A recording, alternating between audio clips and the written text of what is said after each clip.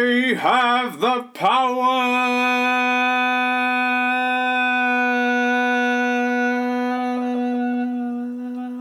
That's right. Welcome to Revisit and Ruin, the show where we revisit something from our childhood and most likely ruin our memories of it.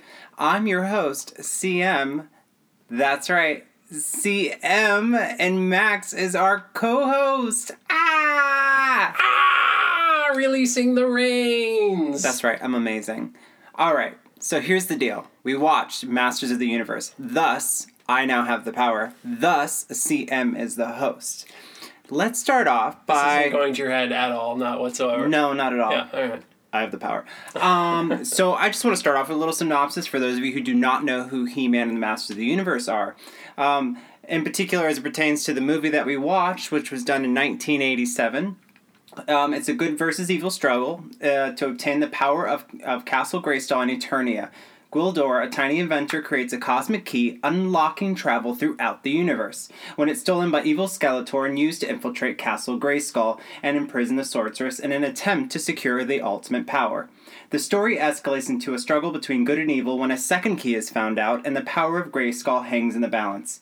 Our hero's journey expands to, you guessed it, Earth, where we meet a young Courtney Fox of Friends fame and Robert Duncan McNeil of Star Trek Voyager.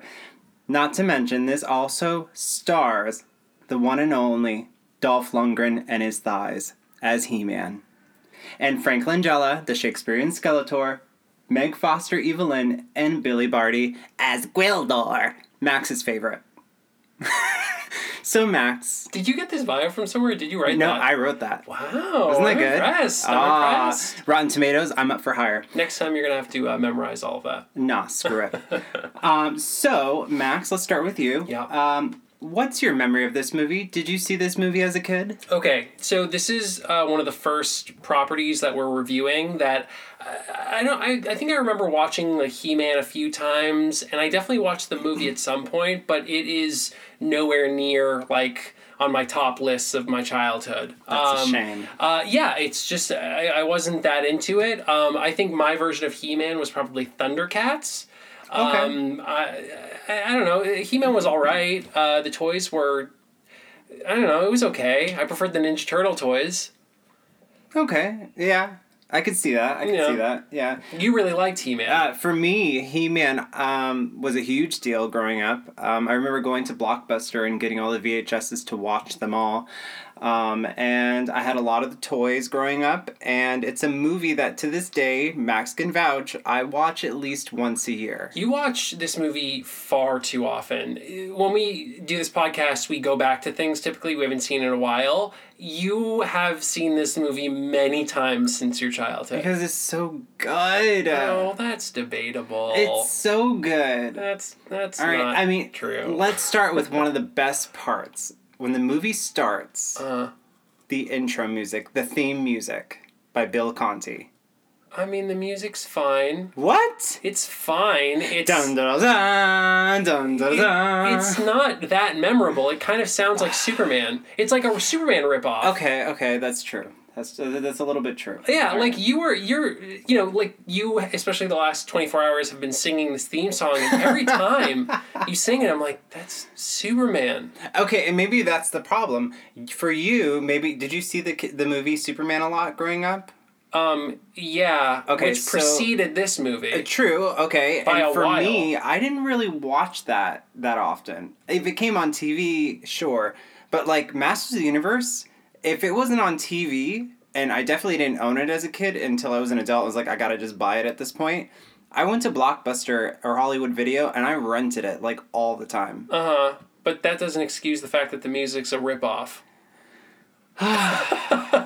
I'm going to ruin this movie for you. Yeah, here we go. I'm going to ruin it, and I can't wait.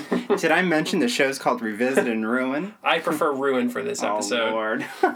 Yeah, so it starts off with this music, which is very dramatic in a, cheap kind of, we're going to evoke Superman kind of way. Yeah. And then all of a sudden we just get ejected into this world. Which is amazing. They, like, throw you into it. Okay. It's, like, immediate. They're like, high stakes, here we go, bam. You know what? Okay, I'll actually give you that. Right? Because we kind of get dropped in the middle of, like, well, not even the middle, actually. They've already overtook Castle Grayskull. Yeah, Skeletor has taken over Castle Grayskull, and he's imprisoned the sorceress. That's where we start. Sounds like most of the good guys are dead.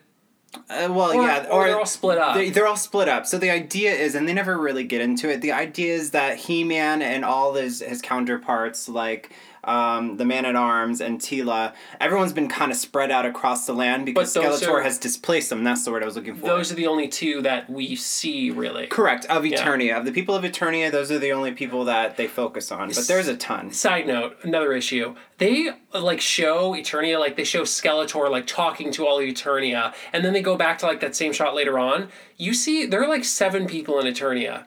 Why are they fighting over Eternia? There's 7 people there. Otherwise, it's a desert. It's Tatooine. It is very desert-like in this movie, and it's an interpretation. And it's a barren wasteland. Nobody's there. It's a barren wasteland. It's not as bright as the cartoon. Thanks, Mattel. But, like, I think I'm going to say it's a budgetary thing because those are map paintings. Oh, it's definitely a budgetary issue. Yeah, like, those are, like, it's a beautiful painting of Grayskull when they start out, and then they zoom in with this, like, dark narration, and you see like this little white speck there, like this must be the sorceress, like looking over Eternia right before they get invaded by Skeletor. I mean, I can honestly respect the fact that, like, you know, with it's exposition at the beginning. They're basically saying, like, okay, this is for the parents that, you know, don't know the lore of He-Man. This is what's happening. Here's the deal. This is where we are. And I can respect that. It is very dramatic. It's very nice. The map painting's beautiful. But then you go into, like, just, you know, budgetary issues, like, very quickly. And you kind of see that in everything. Everything looks cheap. Oh. Everything looks real cheap. Oh, come on. Even Courtney Cox looks cheap. Okay. So then I'm not going to disagree with that, actually, to your surprise, I'm sure. But that brings me one of my first things I want to talk about. What makes this movie? And what makes this movie is the villains. For me, and it's always been, and I didn't realize it until we watched it yesterday together, and I was sitting there going, what brings me back to this movie every time? It's not Dolph Lundgren's, we'll call it stoic interpretation. That's a lot to call that. Yeah, that's a lot for that performance. It's rough. I mean, if it wasn't for those thighs and those abs, I'd be like, what is happening? He can barely swing that sword. It's so heavy. You know, the perfect representation, or the perfect thing to look at for Dolph Lundgren in this movie is when his reveal, his, like, hero's reveal.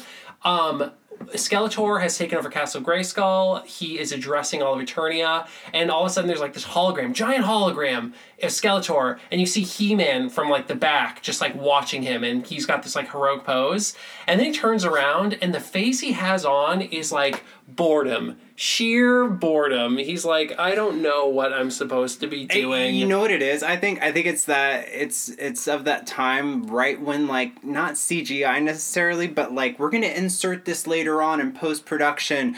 This is what you're looking at, and Dolph Lundgren is just like, what the fuck? There's a lot of that happening. Every time that the magical key starts playing, people are watching this, like, light show that's obviously not happening in front of them. And their faces are just all over the place. I'm just saying, Dolph Lundgren, his intro was so fun. I laughed when he turned around. And I understood it. I understood it. But to my point, the villains make the movie. I mean, if it wasn't from the second Frank Langella walks onto Castle Grayskull with the pounding of the staff as he's walking through and his, like, Shakespearean overly dramatic interpretation of Skeletor, like, what else is there to watch of this movie? Like, the villains make it. Meg Foster as Evil Lynn with her, like, the little scoundrel's got the key. Like, it's very, like, everything's overly dramatic, but it works. It really works. Okay, so we're going into the villains, right? Yeah. Okay, here's my... I like Frank Langella in this movie. He's great. Truly, I do. It's one of the few things that, like, is a very strong performance. Thank you.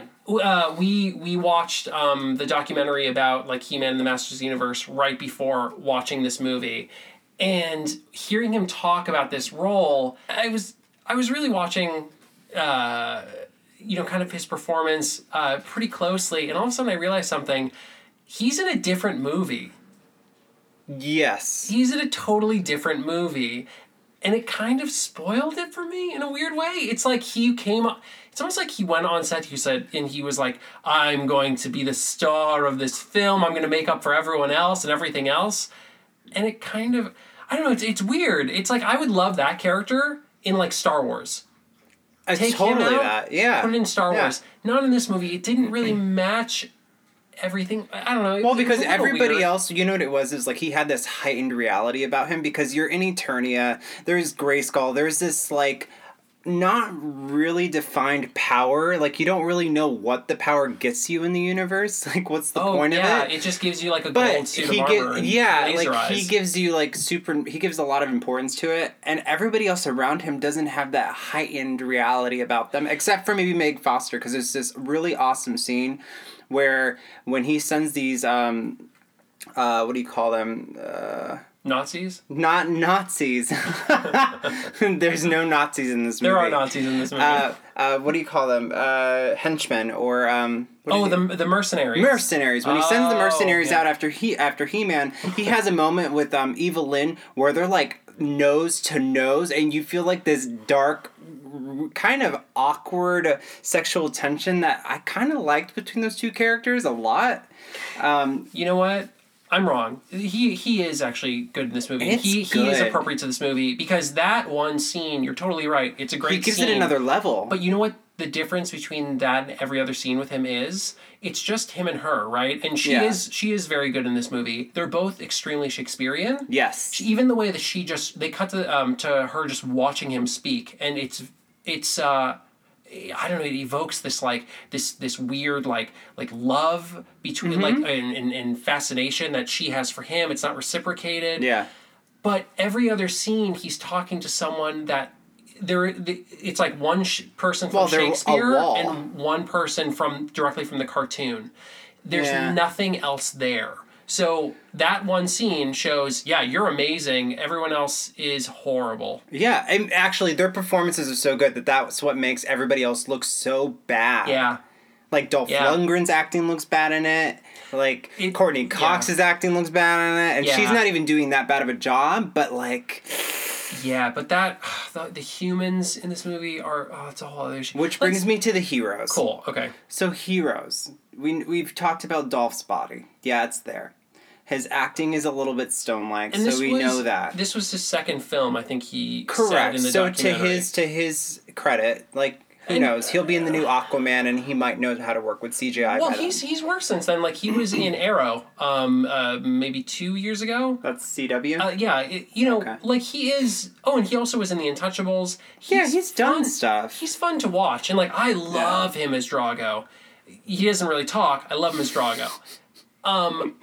Good reason, I guess. This was also a time where like comic book movies were not great, cartoon movies were like not so good, and the studio was horrible that did this. So I don't know. So here's the thing though, but they didn't surround him with any. You know who the best actor of the heroes were?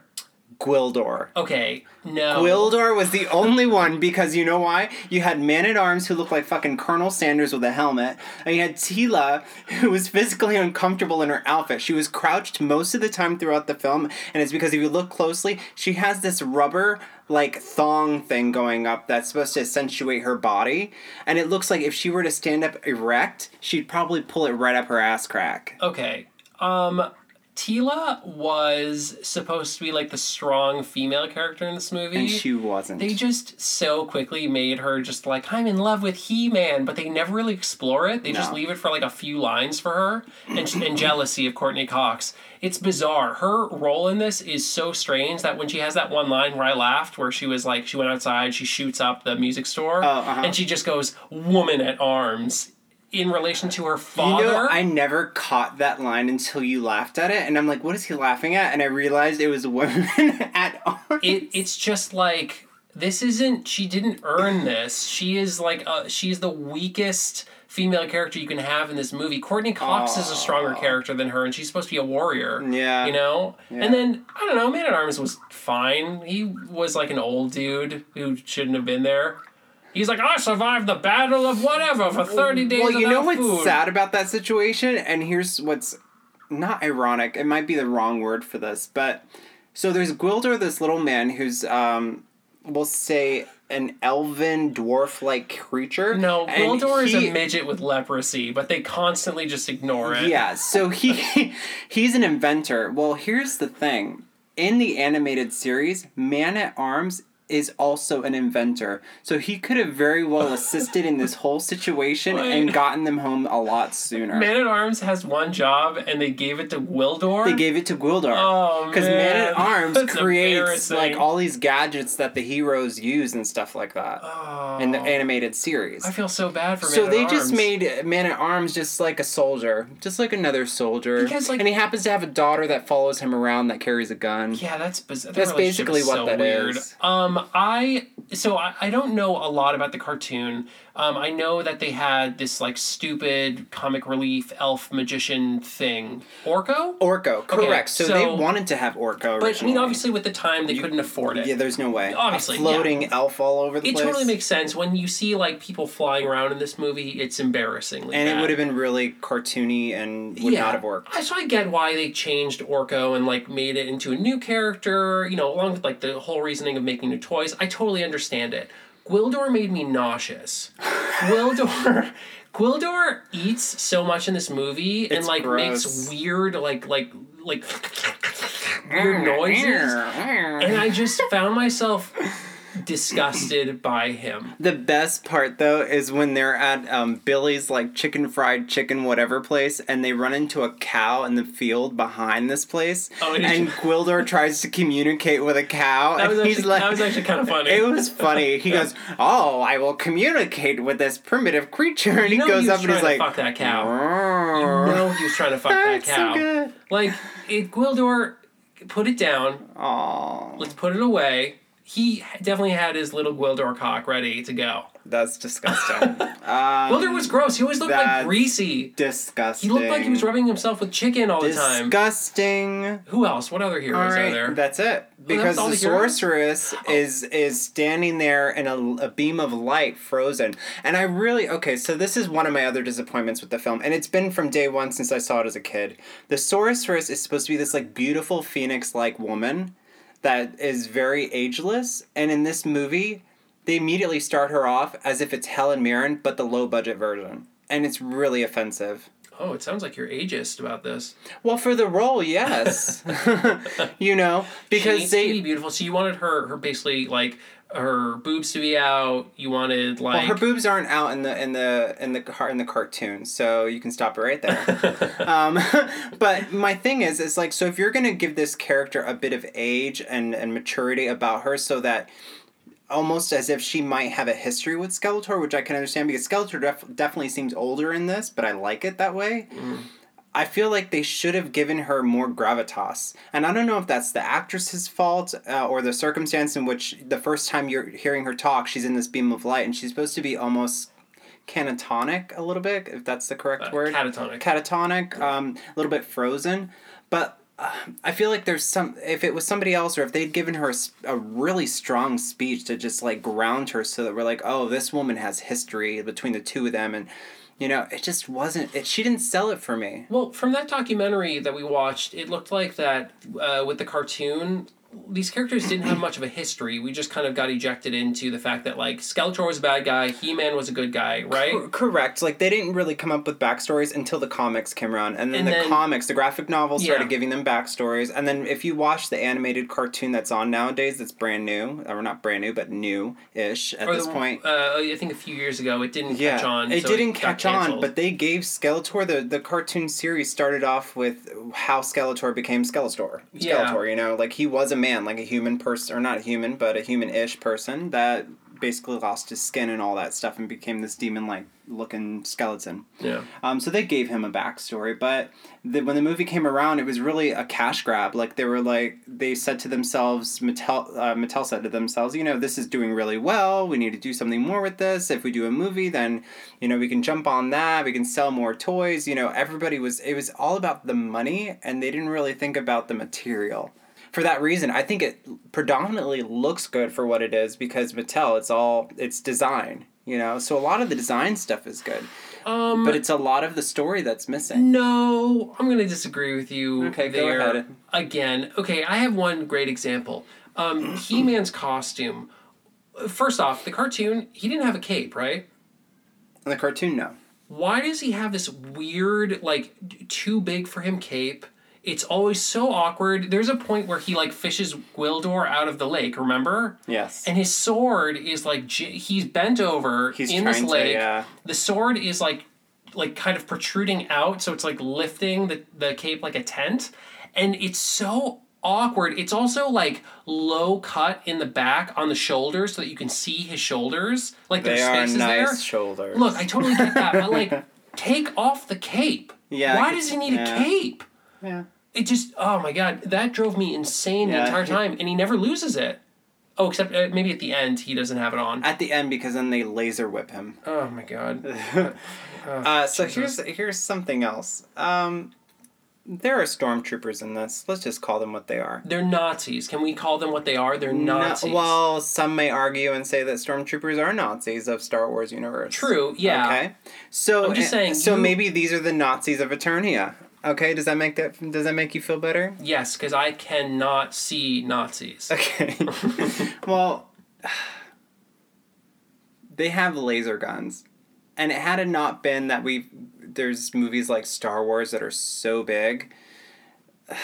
God, it's always like hit a weird chord with me where I'm watching this movie where, yeah, there is a tie between medieval and futuristic like technology. But it so seemed as if they had taken the sound effects and stuff from Star Wars and just plugged it into this. There was nothing really original about it. That bothered me. Yeah. You know, I don't know how you can really, again, like I'm totally giving them a huge point of leeway because their budget was obviously horrible. And so their solution obviously was like build a few sets for Eternia and then we're going to do everything else on Earth. You know, that brings costs way down. We just need to have some elements still that are like, you know, futuristic, because the alternative is if they're running around on Earth and they're just using like swords and stuff, what do they have in the cartoon? Is it just swords or do they have guns? They have swords, but they do have guns. Are they like laser guns? They have to be. There are laser guns, but there's other inventions. Like there's even a mechanical horse at one point that can sense danger. This is going way back in the cartoons. There's winged creatures. Like there's all these things. Like it's. Well, because like everything is a mix of magic and science. Magic, right? Science, and Greek mythology. There's a lot of Greek mythology in it. So I actually didn't have that much of a problem with, you know, like how they did everything. You're going to have elements of both as long as it doesn't match up with like Earth and, you know, the weird Midwestern place that most of the movie takes place. I had no idea where this movie took place, by the way. Only that Courtney Cox wants to go to New Jersey for some reason. You brought it up, so here we go. We're going to Earth now. Oh, we're going to Earth. We're going to Earth. Welcome to Earth. You went there. The problem with Earth... There's a lot of problems with Earth. A lot. But the problem with Earth is that, well, one, here's the answer to your question about Courtney Cox. The reason why she's trying to run away to Jersey is because her parents just died. Oh my god, it was so stupid. So she's doing the all-American run away from your problems, leave the boyfriend behind. Side note, why did the parents die? A plane crash. A plane crash, but why were they on the plane? So Courtney Cox... Oh, they never say. No, yeah, they do. They're rich white people. Why they got don't you watch this movie? Rich white people, they got a plane. I watch it for Dolph Lundgren's thighs. Okay, here's what happens with Courtney Cox's parents. There's one day where they're like, hey, let's go to the beach. Courtney Cox is like, no, I have to study. They're like, okay, well, since you're not coming with us, we're going to fly somewhere to some island or something. Like, they're not going to go to the beach. They're going to fly somewhere instead in their private plane. Because they're bougie. And they crash their plane and die. So Courtney Cox blames herself because she was too busy studying. And so because of the guilt, right after she graduates, which, like, these two high school, quote-unquote high school kids... They're high school kids, but they're movie college kids, like... They're graduating the following day, even though, like, you never see any other high school kids around, even though some of it's out of high school. And right after that, she's going to... her boyfriend is going to drive her to a bus and the bus is going to take her to the airport.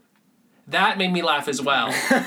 He will not drive her to the airport. He's going to drive her to the bus. Well, maybe the airport closest to this little town is like really, really far. He is torn up about her leaving. This is their last night together. He's not going to drive her to the airport. Look, he did what he could. Oh my God, what a loser. So he's more like, he has a bigger boner for Charlie the music guy than he does for her. Ugh.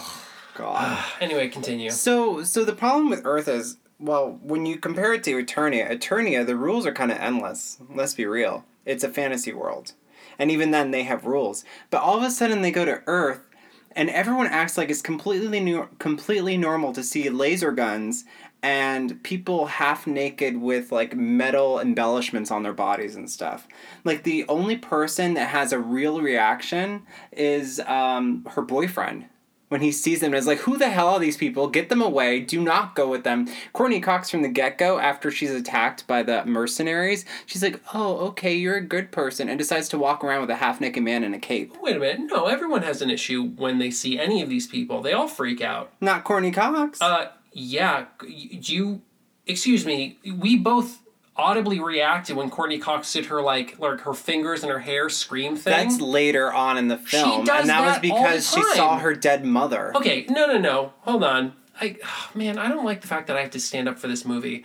Okay, I love it. So Courtney Cox is waiting for her deadbeat boyfriend in the gym because Correct. he needs to go jerk off, to Charlie and playing the keyboard. Yes. So she's waiting for him, and all of a sudden, the mercenaries come in because they're following the trail of the key, and she freaks out because these are like horrifying creatures coming after her. Which is awesome. She freaks out. She wants to get her head chopped off. She freaks out. The boyfriend freaks out. The janitor, the drunk janitor, freaks out as well. Side note, remember. The drunk janitor gets the shit beat out of him, but he gets carted off into the ambulance. Did you see what they put on his chest when they were putting him onto the ambulance? No. A bottle of booze.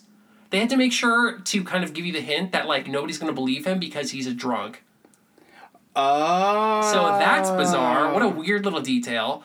My only point is, everyone freaks out when they see these people. Here's the actual problem. There are no people in this town. That's true. There's no budget for extras? You only have one scene where they're extras. It's like where they're waiting outside of the burnt-out gym. That's it. Well, and also, so Courtney's waiting for the band, and they're, like, preparing for this big dance party, and nobody's there. No band, and nobody's there to prepare the party but her. She's by herself. The whole thing is done by her. It's so strange. Again, budgetary, though. Yeah, I mean, look, I get it, again, but it's just, nobody's in this movie. There's no one there. Hey, there's the music guy. Oh, Charlie. Charlie. You remember Charlie's name. That's really random. Yeah, because they said it over and over again. Every 5 minutes, the boyfriend's like, I'm going to go see Charlie. Oh, Charlie's going to have what I need. Oh, Charlie's! It's like, what? Who gives nothing to the story? Nothing. The detective gives more. So the detective. Okay, that guy is awesome. Who's on the trail as well now. He's playing the same exact character that he does in Back to the Future. Oh, yeah. It's the same character. In fact, they do a reference to Back to the Future in this movie. I don't know if you caught it. No. I'm pretty sure they did. Guys, you can feel free to correct me if I'm wrong. I'm pretty sure I remember this. So, in the first Back to the Future, the first time you meet this guy, he's the principal at the high school, right? And he talks about, like, communists. He has an issue with, like, Russians and communists. Uh-huh. And when he's talking to Charlie and he's asking about the synthesizer, the key, whatever he thinks it is, he asks if he thinks it's Russian. And Charlie just gives him this look. I'm pretty sure that was a reference to Back to the Future. Okay. Yeah, it was just a little side joke. I never got it. I liked it. It was cool. He probably was like, hey, I did this popular movie. Can I do this line about it? And they're like, okay, we don't care. Like, sure. You're playing the same character. That guy was awesome. He's so He's weird in a different movie, though. Totally different movie. It's so bizarre. Can we just talk about the end with him? Are we there yet? You tell me. I can wait. Give it 2 seconds. Okay, it's my favorite. It's honest. I think it's my favorite part of the movie. Okay, so we're getting towards the end of this film, and after we're just skipping right to there. What is there else to talk about? Well, Skeletor comes to Earth, and okay, so this is still okay. So if we want to, let's elaborate a little bit more on the fact that nobody is in this town, because when Skeletor comes in all of a sudden on this massive parade float, Nazi parade float, a Nazi parade float after Evelyn has been traveling around with one, both of them with dozens of guards each. All of a sudden, you got both of them and flying skateboards as well everywhere. Oh my god, yeah. And nobody in the town is reacting. There's no police officers on the scene. After a massive explosion at the music thing, you would think that fire engines would come, cops would come flying, like all this stuff. Well, the best part is the detective is telling his comrades, the police officers, look, there are all these people invading, and there's the music shop is burnt out, and there's all this damage, and they're like, you're crazy. Like they're not even mentioning the burnt down music store. It's like, what does he have to do? Does he have to be impaled by one of these swords? Like, what's happening? Pretty much. I felt very bad for him. So it's just insanity. So then He-Man gets captured, and this is where we thought the budget was bad before, but the budget really starts to plummet at this point, from the point that he starts getting whipped with a cartoon laser. He was also reacting to it at the wrong moments, which is so great. There are a bunch of moments. Again, Dolph Lundgren had his epic reveal where he was bored. He then with Dolph Lundgren, when they do his sword fighting and stuff, the action scenes, they can't. Apparently the sword was extremely heavy, so he couldn't do a lot with it. So their solution was to go super close up on him, and he just makes these faces that are like I am taking the biggest shit of my life. I just am going to rupture this toilet. Oh. That's the faces he's making. I'm not making it up. Watch the movie. They're hilarious, but they are so horrible, these faces. And it's because they couldn't afford, they probably couldn't afford, multiple swords. They couldn't afford, actual fight scenes. Probably not. The action scenes are dreadful in this movie. They're embarrassing in this movie. Yeah, they are. And actually, the chasing on the skateboards when they're chasing each other around just before He-Man's brought back to Eternia and whipped with a cartoon laser, it looks like they put Mattel toys on little plastic things. Yeah. You can tell that it's really poorly done. And then what happens is so all the heroes get ripped back into Eternia against their will, kind of, because they wanted to go back and win, and what it looks like happening is that they're losing, in fact. Oh, this is after Courtney Cox gets poison leg? Poison leg from Skeletor. This was used to lure He-Man. And Evelyn successfully got the key, but then lost it by impersonating her mother. So they showed Evelyn as if she were a bit of a witch, I kind of guess. Isn't she supposed to be? I think they say at one point, that witch. She is, but she doesn't use much of her power, in the film. She does a lot of, Shakespearean talk and stuff. There were so many moments that they could have, amped her up a bit. You know, it's funny. She could have impersonated a cop to, if cops were coming to a scene of, a huge fight that was happening, she could have walked over and pretend to be a sexy cop and, tell them to go the other direction. So all this shit goes down on Earth, and then they go back to Eternia, and they're like, you know what? We're lucky we have this set, but we don't have the budget for the end of this fight.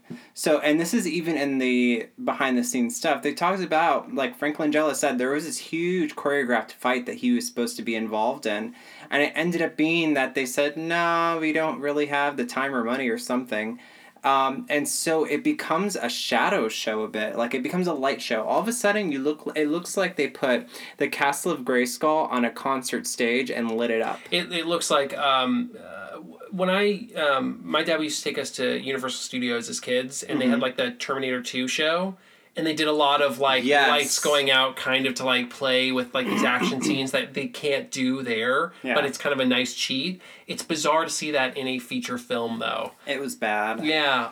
It was to give it a really dramatic look, but it just looks bad because they're not even moving that fast in the fight. Yeah. It doesn't feel like they're really struggling. No, it's you can see how slow they're moving in this fight.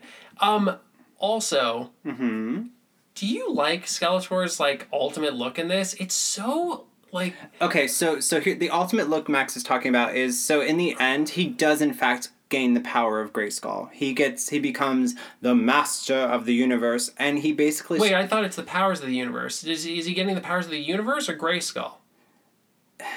It's never clarified. Oh my god. So stupid. So he gets a gold headdress, if you will. He gets like a gold kabuki mask and like a gown. It's very Japanese-ish. Yeah, I would say inspired. But like, what for? Like, I don't know. So now you're gonna have him fight in this massive headdress, and I think that was maybe part of the issue too. Is like you just weighted down your actor with like all this crap. Like, also, if you're gonna do evil guy reaches like ultimate form, this is like Dragon Ball Z, like every enemy like changes into like their ultimate form. Yeah. Zelda, Ganondorf always changes into like ultimate form, right? Mm-hmm. Have them still like in their kind of evil colors. They always, like all of these other things, like they always have like, you can still sense the same kind of color scheme. Yeah, this is not with that. This one, they turn him gold. And it's like, this doesn't look like the same character anymore. It's like all of a sudden he's like good. He's like, I'm Glinda now. I'm Glinda the Good Witch. No. I finally understand the error of my ways. Oh, Jesus. It's just like, guys, keep them like purple and like dark and black. Like, you can't. I hate this movie. It's pretty bad. So then, what Max was getting to, which I like put a full stop to. The end of the movie is like after they beat Skeletor, they're like, hey, we need to wrap this mother up. And so, to wrap this mother up, the cop decides, hey, I'm going to stay in Eternia. I love it here. And there's this, like, woman with this, like, gorgeous 80s hairdo. Okay. Like a sexy vixen. It's like, oh, those are what the people of Eternia look like, apparently, I guess. Yeah. Oh, they added one more person to Eternia. Just because one. Nobody was there to congratulate them and thank them. Like, they could have had this huge scene at the end of the movie where you had the people of Eternia just like, woo, basically like the end of Star Wars. Exactly. They should have done the end of Star Wars. It would have been the end of Star Wars, but it wasn't. So, okay, my favorite thing about the detective is that he's an asshole. This guy's he's not a good guy. He's just an asshole who finds himself... No, not at all. If he was given the chance, he totally would have sided with Skeletor. Like, he would have turned on them, being like, I don't know these assholes. Yeah, fine, I don't give a shit. Whatever, kill them. But they reward him in the greatest way possible. With a prostitute. Basically, yeah. So, as far as I understand it, they aren't in Eternia. After the final battle, they're not there for that much longer. Or maybe they are. I would like to think it's not that long. So this guy has fallen in love with this girl. They've fallen in love in like 5 hours. Yeah, probably. And he's decided that he's going to stay because he got some new clothes. Yeah. And he's going to live at the castle. He says, I got a castle. I got a woman. It's like, what castle is he talking about? What? Why do you How many castles are in Eternia? I guess they need a new king because He-Man's incompetent, or they don't even understand. They don't even say whether he's a duke or what. Here's. I have an idea though. I was thinking about this after the movie ended. Oh no! I'm pretty sure the detective has a wife at home that he hates. And so he just decided... But wouldn't it have been funny if they had that as part of the story from the get-go? I would like to think that they leave it to the viewer to assume. I assume he's got a wife that he hates. He's been married to her for like 30 years. He hates his life. Nobody respects him at the precinct. So he says, fuck this, I'm going to go live in Eternia. I'm going to rule over all these assholes. This woman fell in love with me in 5 hours. They're all idiots.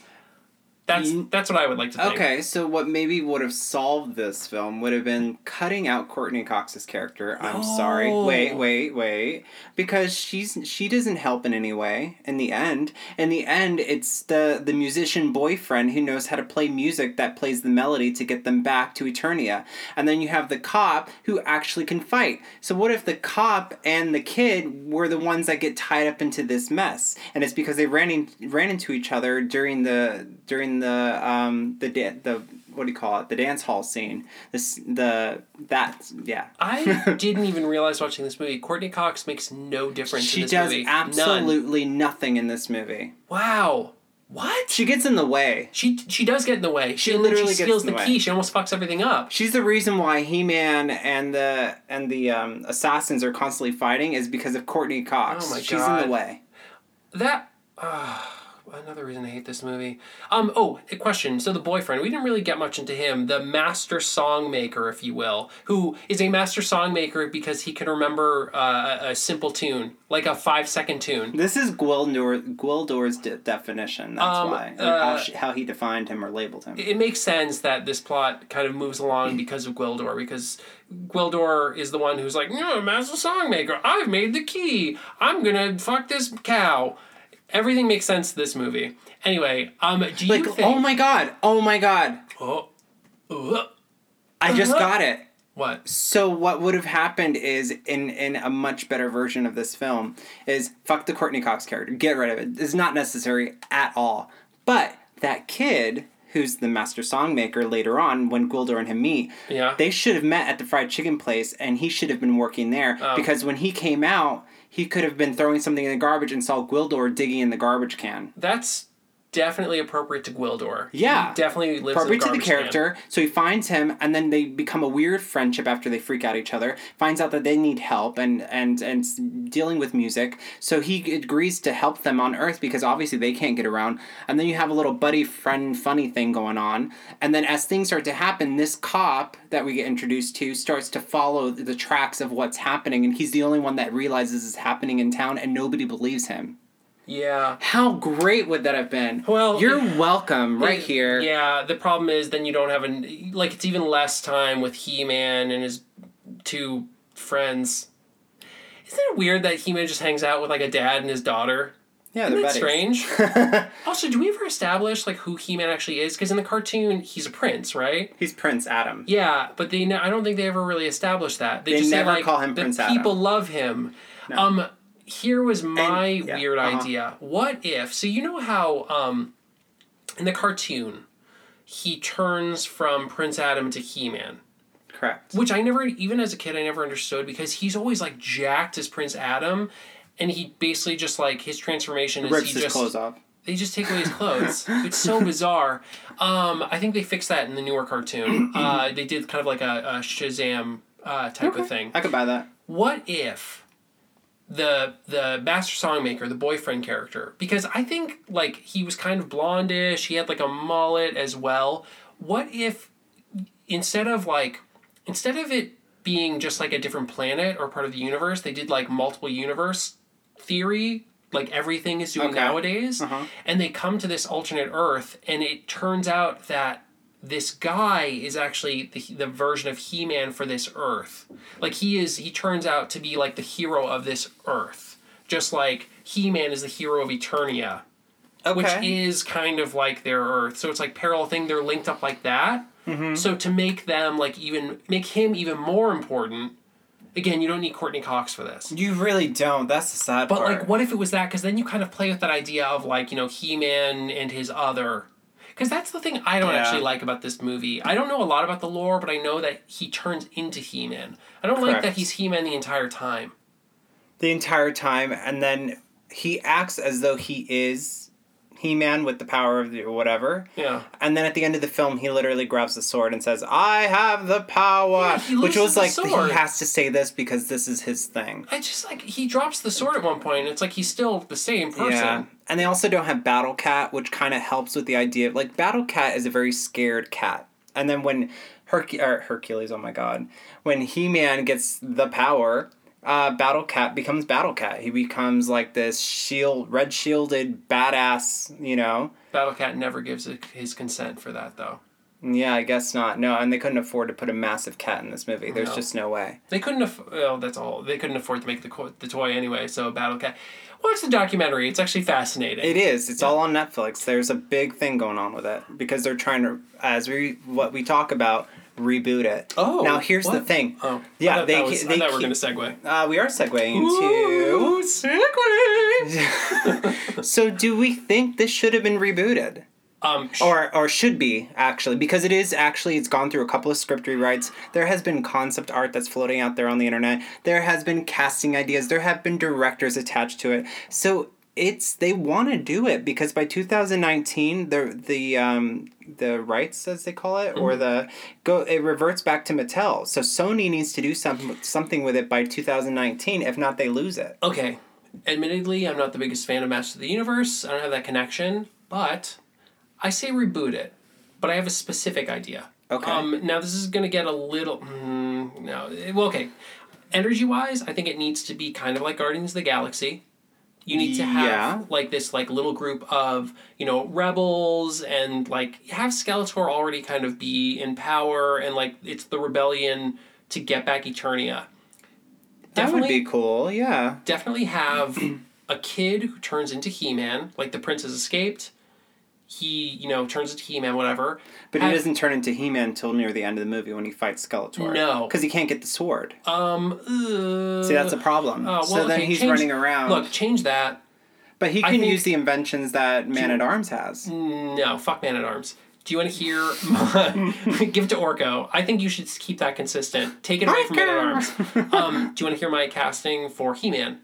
Yeah, sure. Dave Bautista, who plays Drax. Oh, Here's my thing. Here's my idea. Now, it's, again, if you're doing, like, the energy of Guardians of the Galaxy, I get it. It's a little too on the nose. I think, one, I love Dave Bautista. No, I love him too, but... Two, his humor's great. He's a giant dude. Yeah. He can also have, like, really good quiet moments, which he showed in Blade Runner 2049. It's the only part of the movie that I stayed awake to watch. I think he's actually a really good fit for it. Also, he might stop doing Guardians of the Galaxy now. I don't... That's my idea. And fuck you if you don't like it. Yeah, fuck me, because I'm more of, like, it's gotta be, like, a Hemsworth brother. Oh, come on, he plays Thor already. I know. Or you know what it's gonna happen? They're gonna discover an unknown, which is probably gonna save them money. Do an unknown from, like, Australia or from England. It's not gonna be an American actor, we all know that. Really, if they are rebooting it, they're doing it with The Rock. No. You know they would do it with The Rock. They already did Hercules, and that was like, ugh. I don't... It was a fun movie. It was not as bad as I thought it was going to be. I can agree there, but still, no. What? You know they're doing it with The Rock. He doesn't even look like Hercules. Hercules. Oh, I keep saying that. He-Man. Oh, yeah. Well... It's fine. There's a good reason, because when you watch the documentary on Netflix, they do talk about that He-Man is very much influenced by the Hercules myths and also Conan, because Conan was huge. Oh, what if they did it with, like, Jason Momoa, but they still gave him that same haircut from the cartoon? It's got to be a blonde, blue-eyed guy. I'm sorry. I'm not racist. Oh, no. But you have... The internet will get you. No, it's just that you have a toy that is, like, so specific. There's such... And it's based off of this image of Prince Adam to He-Man. Like, it has I'm sorry, the Ubermensch? You want him to be a blonde, blue-eyed Ubermensch? Yeah. See, if you do that, then the Nazis won. What's your problem? You know who you could make, like, mixed race or whatever you want? Do that with Man-at-Arms and his daughter, because for me, it doesn't matter with those two. You know, or Evelyn could be, like, a sexy Asian sex bomb, you know? I've never been so disappointed in you. I'm sorry, but no. God, such all right, prejudice. so for my take on this, sure, reboot it. I absolutely do want to see. I'm always going to watch this original one, but... I would like to see, and I've heard that this is what they're trying to do, is the next movie make it completely take place in Eternia. Yeah. Really establish this world, really define it, give it its people, its history, all that stuff, like really fill it up, and only put it in Eternia. Don't bring it anywhere else. Like, that's stupid. You know, it's funny, I know that they're rebooting She-Ra, as a new cartoon. Yes. On Netflix? I think it's going to be on Netflix. I have a funny feeling if that cartoon does well, which it's being set up to, that will light the fire under their asses, and I think they actually will greenlit and speed the production along for Masters of the Universe. Well, you know She-Ra was supposed to be in this movie, Masters of the Universe. They should have had her in it rather than Teela. Teela was not... She would have been a stronger choice, and she's his sister, so it would have been a little bit more exciting if something were to happen to one of them, like if She-Ra got taken prisoner for some reason during the big fight, and so that's the reason for He-Man to get into the Grayskull a little stronger. Well, really, they should have had stuff still going on in Eternia. Like, the fight was still going? Yeah, almost like a B storyline with, He-Man stuck on Earth. And She-Ra leading the resistance. Exactly, yeah. There's such a missed opportunity with that. Again, budget, obviously. Yeah, I say reboot it. Reboot this honestly, sucker. dude, I think Batista would kill it. I think, like, because in the end, it would turn out to be a movie that's kind of like a mix of Guardians of the Galaxy and Big, Okay. or Can I- Shazam coming up. Now, just before we go, the other important character, who would you cast as Skeletor? Oh, I mean, there's 1,000,000,001 British old men that could do this. you know, it's funny.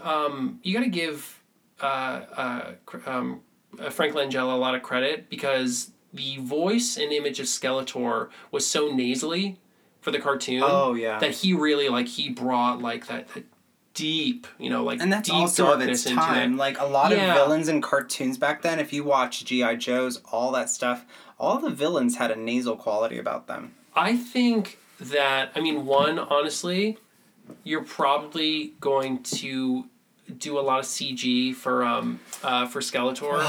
I hate that. Yeah, I know, but the reality is, you probably will. I'm thinking more voice. Ian McShane. Ian McShane. He plays Odin in American Gods. He was in the Hercules movie as the Oracle. He's or a little soothsayer. short. Well, I'm just saying A lot in voice. short. I'm just in saying voice. in voice. Yeah, no, voice You know, totally. Either I that, completely agree there. or you have him dub the person, because the thing is, you want a sword fight between Skeletor and He-Man, right? It's going to be like Benedict Cumberbatch, watch. Voice Because he has a voice. Yeah. And if you just have him in CGI, he has the height, he's in shape. They'll probably just make him bigger, you know? I think they're gonna do get the it's guy. going to be a voice. Yeah, get the guy who does the body for Jason Voorhees, that type of dude, or a wrestler. Have him do mostly everything. Do the CG for his face, which if you want to do a skeleton head, you have to. Yeah. And then dub him with Ian McShane. That's my casting. And they could even do the whole motion capture Ian McShane's Yeah. face, Oh. put the skeleton on that, paste Yeah. that onto the body. Because They then could do that. Yeah, and then Ian McShane can actually have a full performance That would in be face cool. and voice. That would be cool. Yeah, that's what I would do. That's my All choice. right, we can agree on that. I didn't think of that way, but you'd have to have a killer budget for that. Which I think they would throw at it. I think they are going because they want the battle cat. They want all sorts of stuff in there. Yeah. There's mechanical tank things that they use. There's a lot of futuristic things in this that they could be putting in there. That could be toys. Here's the thing. We live in a world where they have thrown how much money at the Transformers franchise. And it paid off for They're them. even thinking of doing... they did Battleship. They are kind of putting together GoBots and G.I. Joe and all these other movies. Yeah. They're gonna throw money at Masters of the Universe. They'll look at this movie that we unfortunately watched, Oh, and they'll so say, good. "This is what happens when you don't put money in this. Let's actually do something with it." This is what happens, but you can also see the potential in it. Yeah, well, There's a lot. there's a whole fleshed out world. Everyone wants their shared universe, right? And it starts with that theme music. No, they're gonna redo that. Stupid music. No, they already have it kind of built around. They already did the legwork. Yeah. So many decades of fans did this legwork, right? You have the characters of He-Man, that cartoon, She-Ra, that's already there as well, and then you have the comics. You have the new cartoon where they fleshed out these backstories. Yeah. That's most of the work right there. Put that all into a screenplay. I gotcha. I'm a screenwriter. I'm going to do it. All right, do it. And then I'm going to submit it. And then you're going to buy it from me. Do it to it. Because I got solutions. So, look. We're going to wrap this mother up with a fond farewell. And I'd like to say to Max, good journey. Oh, you're doing the stupid hand thing. That's in the movie. They created a farewell. Very Wow. Hawaiian looking. Good journey to you too, Good CM. journey. Good journey. Good journey. Until next time. Oh, shit. Moo! Oh, will I have the power next episode? You may very well have the power next episode. I will have the power! So, now that you got that out of your system, thank you guys for listening so much. As always, this is CM, along with I'm Max. And if you want to write us, Yes. you can find us on Instagram and Twitter. Account names Revisit and Ruin. For both of them, you can also write us at revisitandruin@gmail.com. Let us know how we're doing. If you have questions, things you want us to watch, things you think, hey, you got that wrong. Maybe you should correct that on your next episode. Totally. Welcome it. Bring it on. Meg, what's her name? Meg Ryan? No.